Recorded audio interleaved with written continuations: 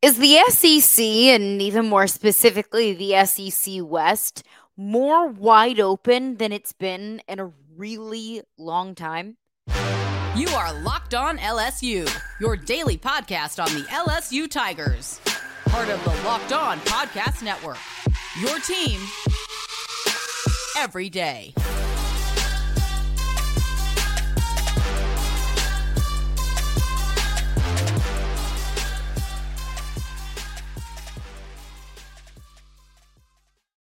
Well, thank you for making Locked On LSU your first listen every single day. We are free and available wherever you get your podcasts. Plus, don't forget, you can also check us out on YouTube as well. My name is Caroline Fenton, and I am your host, as I am every single day. You can follow me on Twitter at CarolineFenton1. Also, follow along the podcast for updates at Locked On LSU.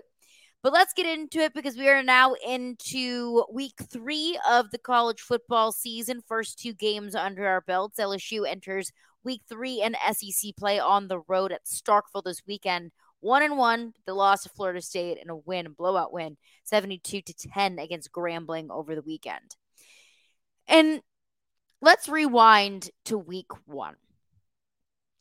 I was so frustrated with this team and the way that they looked. I was so frustrated with the fact that LSU always schedules really quality non-conference opponents in week 1. I mean, just look past like the last 10 years of LSU football. Probably 70 to 80% of week 1s are against either a Miami or a Florida State or a UCLA or a Wisconsin or whoever it might be. And I was like, this team always starts 3 steps behind everybody else who plays cupcakes. And look, I admire not just LSU, but any teams that will play quality opponents in week 1 or earlier in the season because you get a good test and you challenge your team, so on and so forth. But I thought LSU losing that game to Florida State, it puts them in a dangerous position to possibly not get where they wanted to go, or where we wanted this team to go, or we all really expected this team to go. Because entering the season, we were having conversations about LSU being a playoff team. And look, that could still happen. You could go 11-1. And don't scoff, don't roll your eyes, because now that feels maybe more tangible than it felt last week. Maybe that feels more tangible than it did over the summer. Because where the SEC is right now, the SEC is not the most dominant conference in college football. And I don't think that that's an overstatement or understatement or whatever you want to call it. I don't think it's an overstatement by any means. Because look at the last 2 weeks of SEC play. What's the most impressive win? Because I would say the most impressive win that the SEC has collected in the first 2 weeks of college football was Ole Miss on the road at Tulane, a group of 5 team that was playing with its backup quarterback. I mean, Tennessee beating Virginia. Virginia might be one of the worst teams in the FBS. That doesn't really do it for me. Auburn just narrowly beating Cal doesn't really impress me. There are not impressive wins that this conference has collected through 2 weeks. And there were plenty of opportunities to do so. I mean, A&M lost to Miami this past week, and they didn't look very good doing it. Alabama lost to Texas this past week, and again, didn't look very good doing it. Every team in the SEC West has shown itself to be vulnerable. Every team in the SEC that has played a quality non-conference opponent, LSU included, has failed that test. Whether it's LSU playing Florida State, whether it's South Carolina playing North Carolina, whether it's Florida playing Utah, whether it is Alabama playing Texas, whether it's Texas A&M playing Miami, so on and so forth. The SEC against non-conference opponents has not been good. The SEC, a conference that I love and you do too. The SEC, if you're a fan of an SEC school, you're an SEC homer. That's just is what it is. That's what makes the SEC special and different and unique. It just means more, baby. But the SEC, the conference that I love and that you love, part of the reason why we love it is because it's just fun to bully up on everybody else, and it's fun to be the most dominant conference in really most sports, but especially football. But man, oh man, it could that be further from the truth that every team has shown its flaws, and LSU is not exempt in that. But what I want to focus in on is, what does this mean for LSU? Alabama losing to Texas. Let's focus in on that game, because Alabama, I think, going into that game, I said Jalen Milroe, Alabama's starting quarterback, proved to me that you can throw yourself out of games if you need to. That if Texas and whatever team you're playing takes the run away from you, which for those that haven't watched Alabama games, that's something that Jalen Milroe has struggled with and continue to struggle with against Texas, is throwing the football, accurate throws. What makes Jalen Milroe so good and so explosive is his ability to run the football. So if Texas took away the run, I wanted to see Jalen Milroe have to throw himself to victory. And Jalen Milroe failed that test. And it wasn't just Jalen Milroe. I mean, Texas's defensive line was bullying all up on Alabama's offensive line. And Alabama's defensive line couldn't get a whole lot of pressure on Quinn Ewers. Jalen Milroe turned the football over. Texas was far and beyond the better team. Look, think back on like every Alabama team since Nick Saban got there. Going into every season, you could name 3, 4, 5, 6, 8, 9, 10 playmakers on every single team. If it wasn't Bryce Young, it was Will Anderson. If it wasn't Devontae Smith, it was Jalen Waddle. If it wasn't Julio Jones, it was Mark Ingram. If it was, you could just go down the list of elite Alabama playmakers throughout, and was Derrick Henry, another Alabama running back in the plane, throughout Nick Saban's tenure at Alabama. They don't have that playmaker this year. And look, it is early.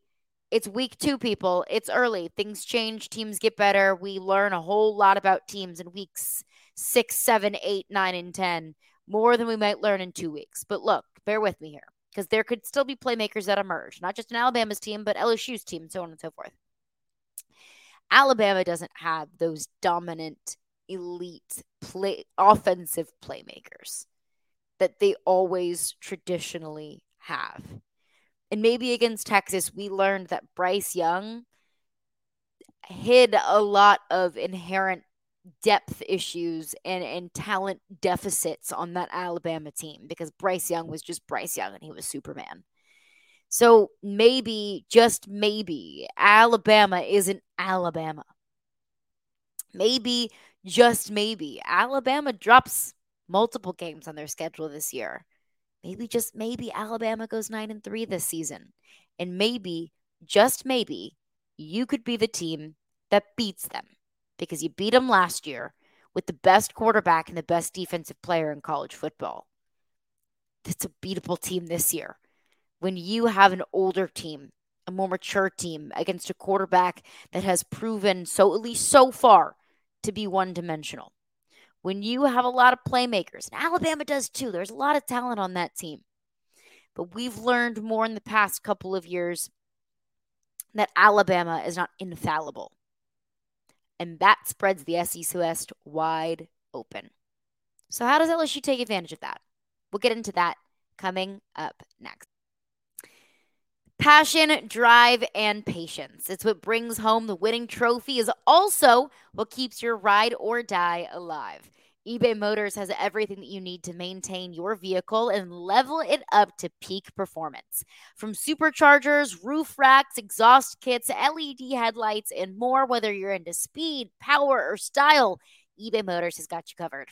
With over 122 million parts for your number one ride or die, you'll always find exactly what you are looking for. And with eBay Guaranteed Fit, your part is guaranteed to fit your ride every single time, or your money back. Because with eBay Motors, you're burning rubber, not cash. With all the parts that you need at the prices that you want, it's so easy to turn your car into the MVP and bring home that win. So keep your ride or die alive at ebay.com/motors. eBay guaranteed fit, only available to U.S. customers, eligible items only, exclusions apply. Well, thanks again for making Locked On LSU your first listen every single day. We are free and available wherever you get your podcasts. And hey, college football season is here. And this season, Locked On is kicking up our coverage with Locked On College Football Kickoff Live. Each Friday, Locked On will go live from 11 a.m. to 1 p.m. Eastern on every Locked On College YouTube channel.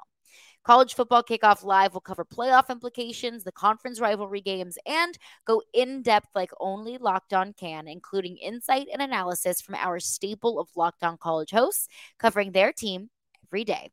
So find Locked On College Football Kickoff Live every Friday from 11 a.m. to 1 p.m. Eastern. That is 10 a.m. to noon local Baton Rouge time on any Locked On College YouTube channel. You will not want to miss it. So just a heads up, that will be on the Locked On LSU YouTube channel every Friday in the mid-afternoon. So the SEC, the SEC is struggling now. And as an SEC homer, I think of that and say, yikes, well, that's not a very good look for a conference that already has had a target on its back for being the most dominant conference in all of college football, and also a target on its back for basically being responsible for the massive conference realignment and changes that are happening in college football. Of course, the first domino to fall was Texas and Oklahoma to the SEC, and then it was USC and UCLA to the Big Ten, and now it's all madness and craziness, and the Pac-12 is done, and the Big 12 has like 37 schools in it. It's crazy. It's madness. So, the SEC for the longest, really for forever, has been the hunter. But man, the past couple of weeks, the SEC feels like it's the hunted rather. And I don't know what the reason for that is. Just a down year for the SEC, maybe several programs in limbo, whether it's coaching changes or quarterback changes. Maybe the quality of play from quarterbacks in the SEC is just not really what it used to be.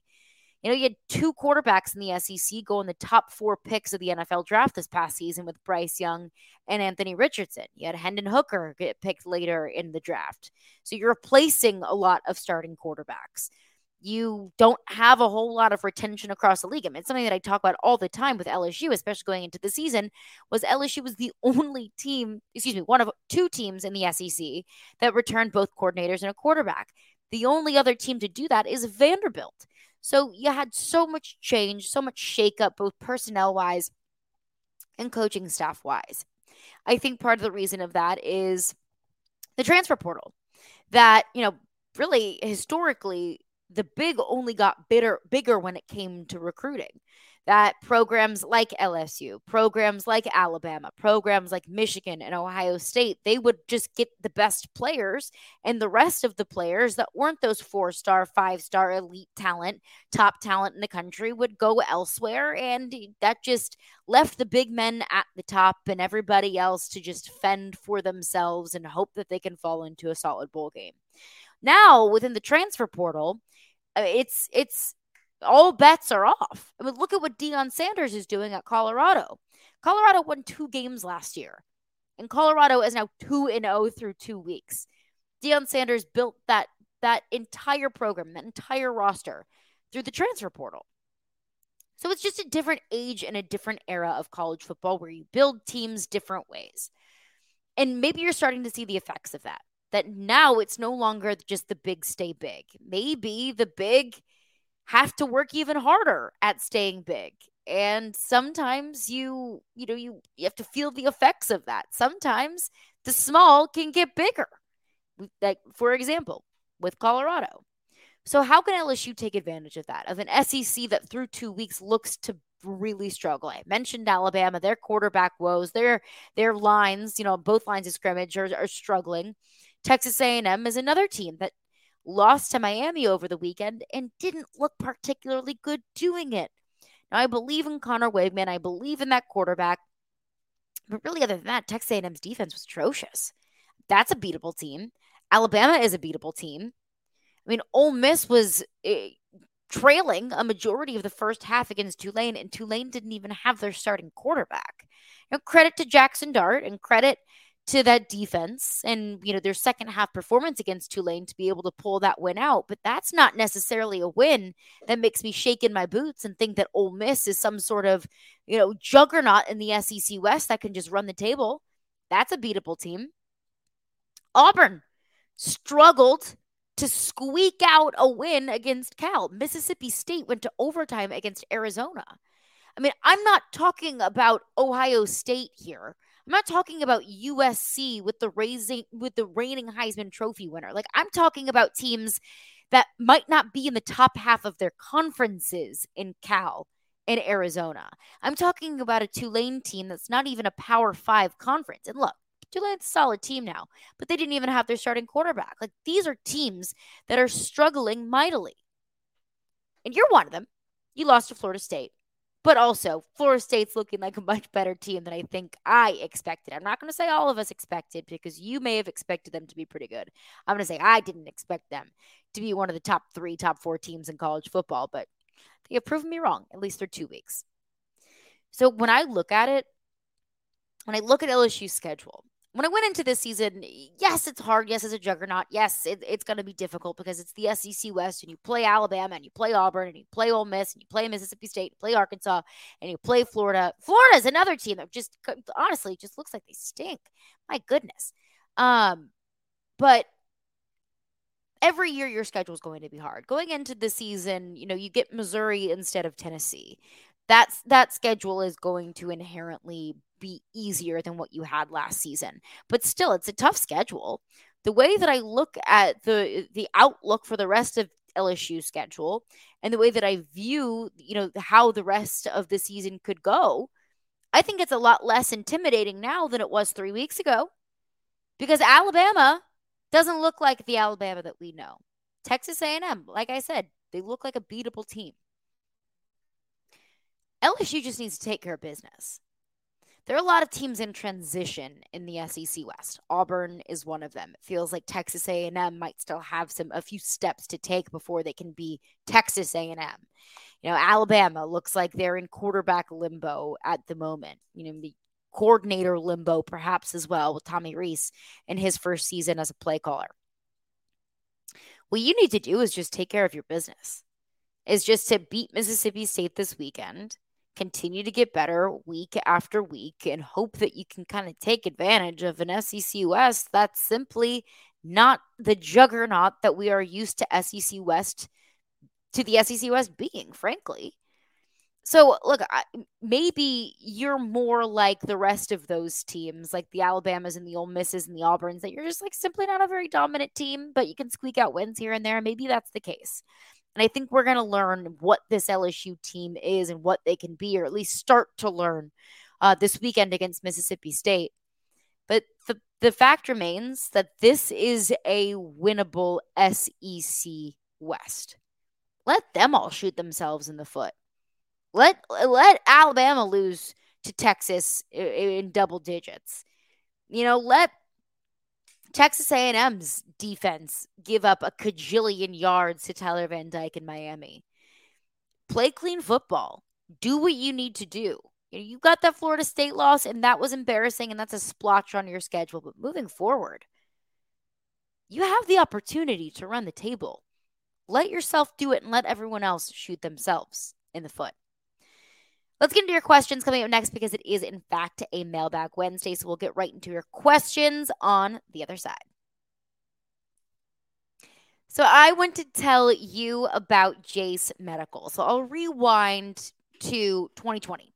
So in 2020, during the height of the COVID pandemic, I was living in Connecticut at the time, and I moved back in with my parents just to, to be home, to be safe, to not be alone. So I was living with my parents for a few months during COVID, but that left me away from my primary care physician. That left me away from a normal pharmacist. And I was left, since I was there for so long, I was there for so many months, I was left without access to my pharmaceuticals, and I was left without access to my doctor to write me another prescription. So that's when I went to Jace Medical. The Jace case provides 5 life-saving antibiotics for emergency use. And all it takes to get a Jace case is to fill out a simple online form. And in some cases, just jump on a quick call with one of the board certified physicians, and you can save yourself, whether you're on the road, if you're on vacation, if you don't have access to a doctor. How many times have you just had something simple, maybe a cold or a sinus infection or an ear infection, and you just need a prescription? You need some sort of antibiotic to help you. But it's like, yeah, the doctor can see you in 13 to 14 business days. Like, no, no, no, no, no. I need the help right now. So Jace Medical will help you out with that. It is so simple. Just go online, fill out a form, and then get your prescription, your life-saving medications right to your door. The Jace case gives you peace of mind so that you are not just hoping that you have access to medication in an emergency. Jace Medical makes sure that you have the medication in hand. Save more than $360 by getting these life-saving antibiotics with Jace Medical, plus an additional $20 off by using my code LOCKEDON, all one word, LOCKEDON, at checkout on jasemedical.com. That's JASE medical.com. Well, thanks again for making Locked On LSU your first listen every single day. Coming up on tomorrow's edition of Locked On LSU, we'll have a full preview of LSU hitting the road at Mississippi State. What Zach Arnett, Mississippi State head coach, had to say about his impression of the Tigers, how they plan to stop Jaden Daniels with a full Mississippi State preview. Also, just heads up, this is not, if you thought you knew Mississippi State football, this is a completely brand new looking team. So full behind enemy lines, if you will, coming up on tomorrow's edition of Locked On LSU. But it is a Mailbag Wednesday, so we'll get into some of your questions. Appreciate everybody for sending those questions in. You can send them in every week on Twitter at Caroline Fenton 1, or you can send them in at Locked On LSU. And of course, if you're watching on the YouTube page, you can comment below on Locked On LSU. But Ryan sends in a question on Twitter, DM'd me, so you can absolutely do that. Sends in a question on Twitter about my evaluation of the wide receiving core so far through 2 weeks. Look, against Grambling, I thought Brian Thomas had a heck of a game. He had a drop early, and that is a concern. That absolutely is a concern that has trickled over from the Florida State game when so many times, we talk about how Jaden Daniels struggles as a passer at times, and that is 100% correct in a fair evaluation of Jaden Daniels. But there were also so many instances against Florida State where either Brian Thomas or Kyron Lacey got hit right in the hands or got hit with catchable balls, and they just simply did not come down with those catches. I mean, I don't care if you're playing I don't care if you're playing Florida State. I don't care if you're playing Alabama. I don't care who you're playing. Whether it's the easiest team in the world to beat or the hardest team in the world to beat, you have to come down with those catches, especially when, the passing game was struggling as much as it was against Florida State. So that is one aspect of the wide receiving core that is going to be kind of at the forefront of my mind to make sure that, those drops aren't happening. So Brian Thomas had the early drop against Grambling. But really, I mean, other than that, I thought he had a solid day. Pulling up his stat line here. He was 6 for 78 and 2 touchdowns. Malik Neighbors, your leading receiver on the day, 5 receptions for 87 yards and a touchdown. I'm not concerned about Malik Neighbors. Malik Neighbors is as advertised. The communication between he and Jaden Daniels was frustrating against Florida State. You saw when LSU was in the red zone and Jaden Daniels targeted Malik Neighbors several times, and you could see Malik Neighbors like pointing up, like, hey, you threw this ball right in the back of the defender. I need this to pop up a little bit, which would have been ultimately a touchdown. So the communication is something that will grow and improve throughout the season. Would it have been great if it was coming out firing on all cylinders week 1, especially after having a full season to build that chemistry and to clarify all of that communication? Yes, absolutely. But again, that's behind us. Moving forward to Mississippi State, just making sure that communication and all of those wrinkles are ironed out. One thing, I like seeing a good bit of Aaron Anderson. He's going to be more of a special teams highlight. I want to see more of him. I also want to see Shelton Sampson. That's not somebody that we've talked about enough. And Brian Kelly said he's just not quite ready yet. But Shelton Sampson, of course, the 5-star receiver from Catholic High in the 2023 class. If he's not ready, he's not ready. And that's the coaching staff's decision. But I would really like to see him hit the field at some point throughout this season. Give this receiving room a little bit of youth, a little bit of boost. Let him, kind of knock those rookie nerves off just a little bit. Another question, and this was the theme of the Grambling game, was what is your concern level of the defense? Now look, that first half against Grambling, it was concerning because you gave up 300 something yards to Grambling on the ground and in the air. You can't be doing that, especially when you've got SEC play coming up this week. And credit to the defense for making those adjustments. They started in a 4-3, and then they started to put up a little bit more pressure on the defensive front to try and stuff the run and get more pressure on Miles Crawley, Grambling's quarterback, and that worked. And at that point, Grambling, just punted the rest of the game. But still, that's something that is unacceptable from a defense, more specifically a defensive front that just has so much talent on it. Secondary, a concern. Absolutely. It was a concern. It is a concern. It will continue to be a concern. But, a defensive line with that much size and athleticism and just pure talent, you can't be doing that, and you can't afford to give up that many opportunities in SEC play. So concern level for the defense in the first half was like a 12 out of 10. Seeing those adjustments, it's still going to be something that I focus on early in games because LSU, it was a theme of this team last year. They got off to slow starts. Can't be doing that this year. Not going to be getting a whole lot of gimmies. So they did what they needed to do after they didn't do what they needed to do, if that makes sense. So take that with, I think I just take it at surface level. Defense didn't look good, and then they did. So not too overly concerned about the defensive front, but am concerned about the secondary. But that's going to do it for me today. Thank you for making Locked On LSU your first listen every single day. Again, coming up on tomorrow's edition of Locked On LSU, we'll have a full Mississippi State preview.